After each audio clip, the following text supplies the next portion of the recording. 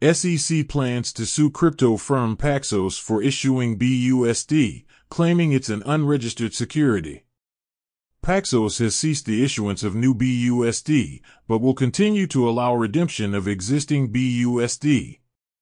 PayPal holds $604 million worth of customers' encrypted assets, including $291 million worth of Bitcoin.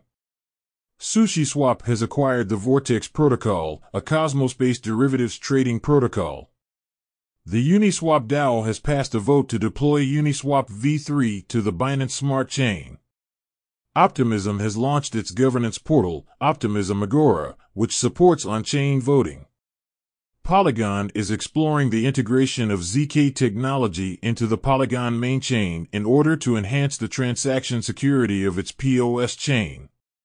Temasek-backed Partier raises $31 million in Stanchart-led Series A round, led by UK-headquartered bank Standard Chartered, joined by investor trio Temasek Holdings, DBS, and JP Morgan.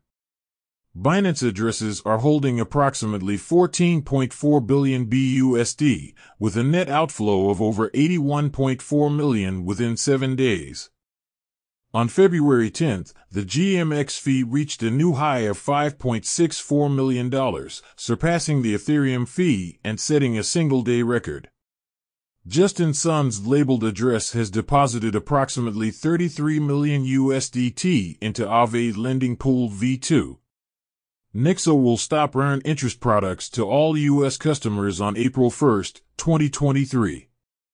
The International Monetary Fund states that the risks of Bitcoin in El Salvador should be addressed and tokenized securities should be avoided in the purchase of Bitcoin. Domain registration service Namecheap was attacked and phishing emails were sent disguised as MetaMask and DHL. DForce attacker has returned approximately $3.6 million of stolen funds. Atom Network tweeted that their official Discord channel has been compromised and is currently being invaded. Users are advised not to trust any private messages. The Arweave 2.6 version has been released and will undergo a hard fork at block height 1,132,210, approximately on March 6, 2 p.m. Universal Time Coordinated. The new version will make Arweave mining more energy efficient. The blockchain designer Cordelzy.eth from Shopify has tweeted that the team has released a set of blockchain business tools to help Shopify merchants build token-based applications and integrate blockchain features in their Shopify storefronts. The national securities law firm Faruqi & Faruqi is investigating potential claimants who have suffered losses of up to $100,000 in Argo.